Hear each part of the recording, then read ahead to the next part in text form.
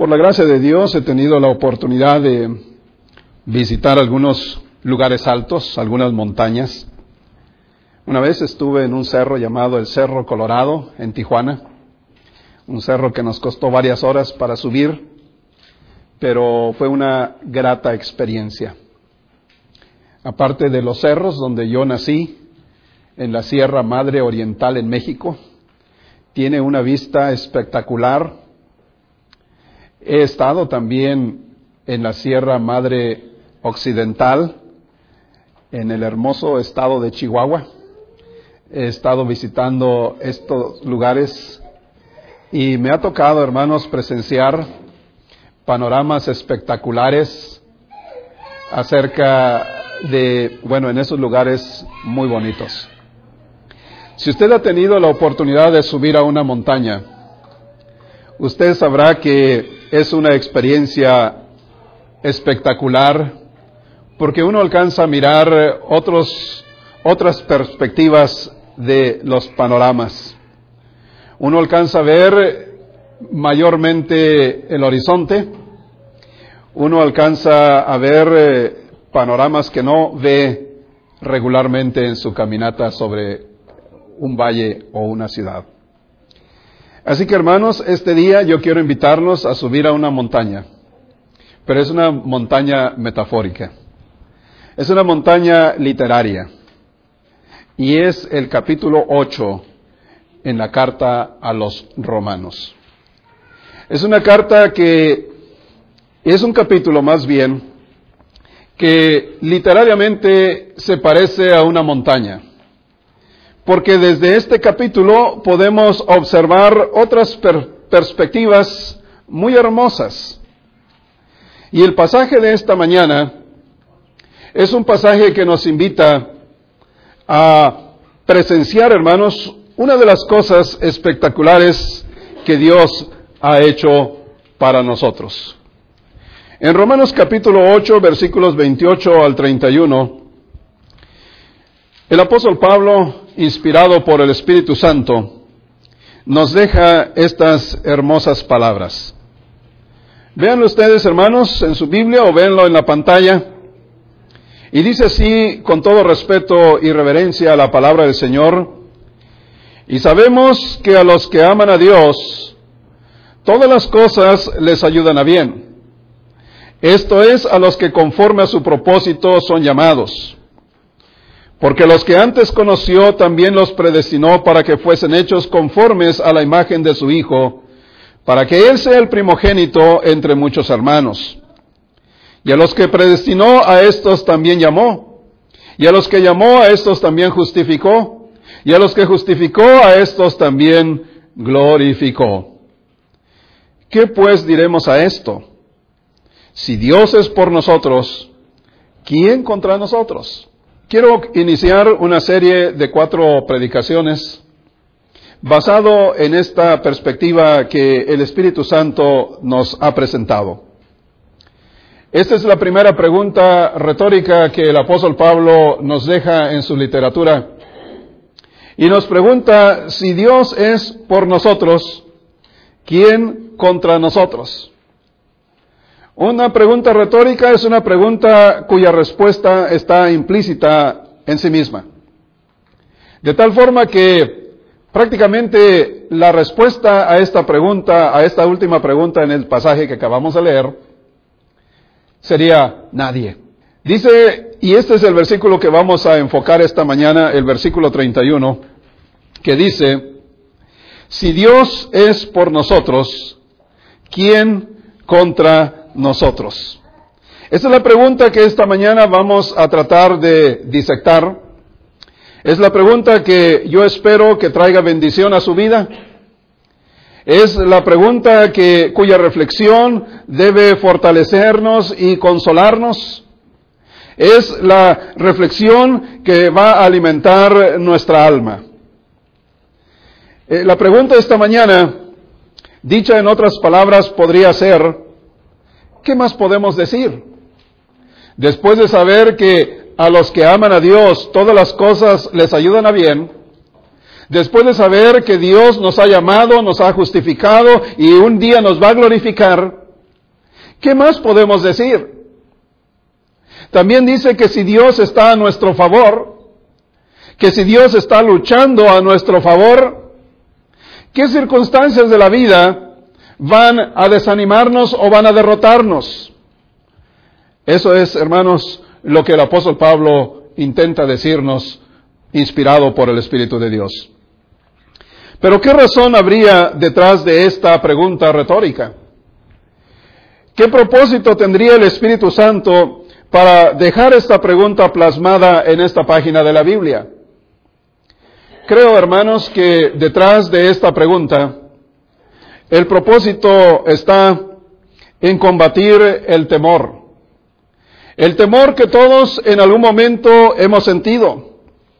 El temor que algunas veces creemos que las cosas se han confabulado para estar en nuestra contra. Hace un año, a veces la gente piensa, hace un año estábamos de vacaciones. Este año estamos postrados en cama con una enfermedad fatal. Hace un mes estábamos alegres festejando un cumpleaños. Este fin de semana hemos tenido la pérdida de un ser querido. La semana pasada estábamos alegres compartiendo con nuestra familia. Este fin de semana hemos recibido una trágica noticia. Y cuando sucede eso en nuestra vida, esta clase de temores pueden inhibir o desalentar a todo cristiano. Y el Espíritu Santo quiere que nosotros aprendamos a cómo responder a cada una de estas experiencias adversas en la vida. Creo que detrás de esta pregunta el propósito del Espíritu Santo es alentarnos y ayudarnos a entender de mejor manera cómo afrontar las adversidades de la vida, especialmente cuando hay temor. Así que, hermanos, iremos mencionando o mencionaré tres cosas con respecto a este versículo 31. Y la primera parte de esta declaración que tenemos en la pantalla es esta declaración, si Dios. Piensen, hermanos, y les invito a pensar en esta expresión breve, si Dios. ¿A qué clase de Dios se está refiriendo? ¿Es acaso que se refiere a un Dios que la gente imagina? ¿Es acaso un Dios distante en quien no se deposita la confianza? ¿Acaso se refiere a un Dios incapaz de ayudarnos, incapaz de protegernos? ¿Se referirá a un Dios a quien se le puede faltar el respeto? ¿Se referirá a un Dios diminuto? ¿A qué clase de Dios se refiere cuando dice el texto, si Dios? Es importante, hermanos, que nosotros entendamos que se refiere al Dios creador. Al Dios que creó con su palabra, como lo miramos esta mañana en el estudio bíblico. Un Dios que conforme a su palabra le dio forma a este mundo, a los cielos, a la tierra y al universo mismo. Este Dios del cual se refiere este versículo es el Dios que sustenta el universo. El Dios que es justicia y clemencia a la vez. El Dios que es lento para la ira y grande en misericordia. Ese Dios que para quien nada es imposible. Ese Dios que envió a su Hijo unigénito para que muriera en la cruz por nosotros y que nos ha adoptado por medio de Jesús. Ese Dios que tiene planes maravillosos para tu vida, para mi vida, para la vida de todo ser humano. A ese Dios se refiere este versículo, si Dios. Pensemos, hermanos, que para Dios no hay nada imposible. Pensemos que para Dios tiene planes maravillosos que llevar a cabo en nuestras vidas. Piensen ustedes, por ejemplo, cuando Dios llamó a Abraham. Aquel personaje de la Biblia que Dios lo llamó para crear de él una nación grande, fuerte, que hasta el día de hoy todavía permanece. Ese Dios que llamó a Moisés, un hombre que ni siquiera podía hablar, que era tartamudo en su manera de comunicarse, pero Dios lo llamó para liberar a su pueblo de aquella esclavitud en Egipto. Ese Dios que eligió a Juan el Bautista para preparar el camino del Señor. Ese Dios que transformó la vida de Pedro, un simple pescador en el mar de Galilea, pero que lo hizo un elocuente portador del mensaje evangélico. Ese Dios que transformó la vida de Pablo, el perseguidor de la iglesia, y lo transformó en un instrumento para llevar el evangelio a todo el mundo. Ese es el Dios que la Biblia dice, si Dios está con nosotros. Ese es el Dios que debemos de pensar cuando recibimos una mala noticia. Ese es el Dios en que nosotros debemos confiar cuando experimentamos algo desagradable. Ese es el Dios que debe estar en nosotros cuando el temor parece dominarnos, cuando escuchamos noticias alarmantes, o cuando las cosas no salen como nosotros esperamos, o cuando las condiciones son adversas a nuestra vida. Piensen en un Dios como este que la Biblia nos menciona. Si Dios, tus problemas pueden ser grandes, pero Dios es más grande. La segunda cosa, hermanos, que este versículo nos ayuda o nos anima a pensar es, si Dios es por nosotros. ¿A qué nosotros se refiere aquí? ¿O a quién se refiere cuando dice, si Dios es por nosotros? ¿Quiénes son esos nosotros? Es muy importante que entendamos quiénes son esos nosotros. Cualquiera se podría acomodar allí, se refiere a mí, se refiere a nosotros. Se refiere a los que estamos así y así. Pero para saber exactamente a quiénes se refiere nosotros, la Biblia nos ofrece información suficiente para saber a qué nosotros se refiere. Y para reducirlo a una sola frase, la Biblia dice que los nosotros que se refiere a este versículo son todos aquellos que están en Cristo. Esos son los nosotros. Si alguien no está en Cristo, no podría, aunque quisiera, acomodarse en el nosotros que aparece en este versículo. Si tú estás en Cristo, básicamente tú puedes decir, si Dios está conmigo, ¿quién podrá derrotarme? Porque Él, como ese Dios grande y poderoso, está a tu favor. Como un padre o un esposo amoroso, está listo para protegernos y para ayudarnos, para librarnos de cualquier condición adversa que nosotros enfrentemos. Dios, como un gigante, estará peleando por ti. Y si Dios está por ti, si Dios está contigo, ¿quién podrá derrotarte? Hay un pasaje de la Biblia en el segundo libro de Reyes, capítulo 18 y 19. No lo voy a leer, pero usted puede leerlo cuando tenga la oportunidad. Segundo libro de Reyes, capítulo 18 y 19. Se habla de un rey llamado Ezequías. Este rey confrontó una amenaza muy grande de parte de otro rey. Pero cuando Ezequías escuchó la amenaza de ese otro rey que estaba burlándose de él y burlándose de Dios, del Dios en que el rey Ezequías confiaba, Ezequías oró a Dios y oró con una profundidad de su alma que Dios le dijo a Ezequías, no te preocupes, las palabras que ese enemigo ha hablado contra ti, yo voy a hacer que se coma sus palabras, diríamos en un lenguaje más entendible. Voy a hacer que ese rey que te ha amenazado sea destruido y para nunca te va a volver a molestar. Y así exactamente ocurrió. Lean esa historia en segundo libro de Reyes, capítulo 18 y 19. Cuando yo estaba en cuarto año de primaria, recuerdo que un día había un niño que me amenazó y me dijo, cuando salgamos de clase, te voy a pegar, me dijo. Y yo estaba con mucho temor porque dije, este está más grande y de veras se ve peleonero, me va a golpear cuando salga de la escuela, cuando toque la campana. Pero afortunadamente había otro niño en el mismo salón que escuchó la amenaza de ese otro niño y me dijo, no te preocupes. Dice, cuando suene la campana, tú te vas corriendo, yo me hago cargo de él. El resto de la clase yo no supe ni qué enseñó la maestra.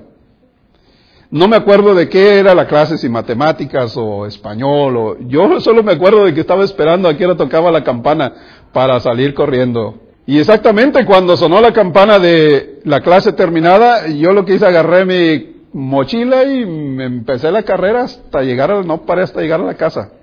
No sé qué pasó con aquel que prometió defenderme, pero a partir de ahí yo no me acuerdo que ese niño volviera a molestarme. Yo confié en la promesa de aquel compañerito que me iba a librar. Y miren, Dios está listo para defendernos. Por eso dice la Biblia, si Dios está a nuestro favor, si Dios es por nosotros, ¿quién podrá derrotarnos? ¿Quién contra nosotros? Es lo que Dios, hermanos, ha querido impactarnos con este mensaje de esta mañana. Esta frase nos asegura que Dios cumple su promesa de protegernos. Dios está por su pueblo. Dios está por ti. Dios está por cada uno de nosotros. No debemos olvidar eso. Jamás debemos olvidar el pacto que Dios ha hecho con nosotros. Y aunque nos equivocáramos, y aunque nosotros cometiéramos decisiones incorrectas, Dios tornará nuestros errores en bendiciones. Moisés se equivocó. Moisés pensó que cuando él le diera muerte a un egipcio, era la manera como él iba a tomar la justicia y liberar a su pueblo. Se equivocó. Pero Dios transformó su error en una gran bendición, porque Dios lo mandó a prepararse a la Universidad del Desierto y luego graduado lo trajo para liberar a la nación de Israel. Otros hombres de la Biblia se equivocaron, pero finalmente Dios transformó sus errores en bendiciones. Y eso es lo que debemos de confiar. Si Dios está por nosotros, no debemos sentirnos derrotados. Apenas se está escribiendo un capítulo de nuestra vida. La historia no ha terminado. El libro todavía tiene que continuar escribiéndose. Y mientras se escribe, nosotros seguimos confiando en Dios. Si Dios es por nosotros, si Dios está a nuestro favor, ¿quién podrá derrotarnos? El tercer pensamiento, hermanos, que tenemos es la parte que dice, ¿quién contra nosotros? Dicho en otras palabras, ¿qué fuerzas se unen para provocarnos a la guerra? Para el escritor de este libro de Romanos, para el apóstol Pablo, quizás eran familiares incrédulos, quizás eran los judíos celosos, quizás eran gente que le causaba problemas, dirigentes romanos que los presionaban constantemente, además de Satanás mismo. Y uno podría hacer una lista interminable de aquellos que se oponen a nuestros esfuerzos por vivir y por seguir a Cristo. A lo mejor la presión de la familia, a lo mejor las tentaciones del mundo, a lo mejor las burlas de algunas personas o las oposiciones directas o las mismas fuerzas diabólicas luchando contra nosotros. Quien piense que no tenemos oposición alguna, creo que se equivoca. Creo que vive un romanticismo simulado. Pero cuando nosotros queremos seguir a Cristo y cuando queremos obedecer a Dios, tendremos a la verdad oposición. Enfrentaremos el mundo, enfrentaremos las fuerzas diabólicas, dice la Biblia. Enfrentaremos nuestra propia carne, dice también la palabra del Señor. Así que lo que esta declaración de la Biblia nos enseña, hermanos, es darnos una certidumbre de que estas palabras son ciertas para nosotros. Si Dios es por nosotros, ¿quién contra nosotros? Saber que Dios es nuestro protector. Saber que Él está listo para defendernos. Saber que Él se ha comprometido para protegernos y sustentarnos en los peores momentos. Saber que Él es fiel al pacto de la gracia nos ayudará para encontrar liberación del temor y la preocupación que sentimos ante las adversidades de la vida.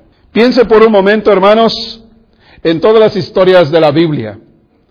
Cómo Dios le dio a cada uno de aquellos personajes bíblicos la respuesta en su momento adecuado. Por ejemplo, el mar no pudo detener a Moisés. Ustedes lo han leído en la Biblia. Por ejemplo, las murallas que rodeaban la ciudad de Jericó no pudieron detener a Josué. Han leído que Goliat, aquel enorme hombre diestro en la guerra, no pudo vencer a David. Han leído que Daniel fue echado a un foso lleno de leones hambrientos y los leones ni siquiera fueron a oler a Daniel. No les causaron ningún rasguño, ningún daño. Vemos que el sepulcro no pudo detener a Jesús, ni tampoco las cadenas detuvieron a Pedro, y nada podrá impedir la bendición que Dios tiene para tu vida. Yo quiero animarte con estas palabras, y yo quiero decirte que si Dios es por nosotros, ¿quién contra nosotros? Tengo un pensamiento aquí al final, ojalá que aparezca, bueno, sí apareció. Y dice este pensamiento que me parece muy bonito, y dice así: tengo un protector soberano, invisible, pero siempre a la mano, inmutablemente fiel para salvar y todopoderoso para gobernar y mandar. Sonríe y mi consuelo sobreabunda. Su gracia ha de descender como el rocío, y murallas de salvación habrían de rodear al alma que fue su deleite defender. Hermanos y amigos, nos encontramos en un mundo que procura llevar la contra a Dios. Vivimos en una sociedad que no podemos confiar a plenitud. Vivimos en una sociedad que se aparta cada vez más de Dios. Y a nosotros que queremos vivir cerca de Dios, va a producir o va a causar efectos de tropiezos en nuestra vida. Pero debemos de confiar en las declaraciones que Dios ha dejado en su palabra. A los que aman a Dios, todas las cosas les ayudan a bien. Y si Dios es por nosotros, ¿quién contra nosotros? Yo le pido en el nombre del Señor que usted se haga uno de aquellos que ama a Dios. Que usted se haga también de aquellos que entregan su vida a Dios. De aquellos que le aman. De aquellos que le respetan. De aquellos que le confían. Y de aquellos que le creen a su palabra. ¿Será usted esta mañana una persona que ama a Dios? Yo le invito a que se arrepienta de sus pecados, a que entregue su vida al Señor, a que se bautice para que sus pecados le sean perdonados y para que experimente esta verdad que Dios ha declarado en su palabra. Si Dios es por nosotros, ¿quién contra nosotros? Dios bendiga su palabra. Vamos a cantar un himno, un coro esta mañana. Y a través de este canto, usted también piense cómo Dios puede hacer una senda, un camino, aun cuando piensa que no hay una senda. Sendas Dios hará.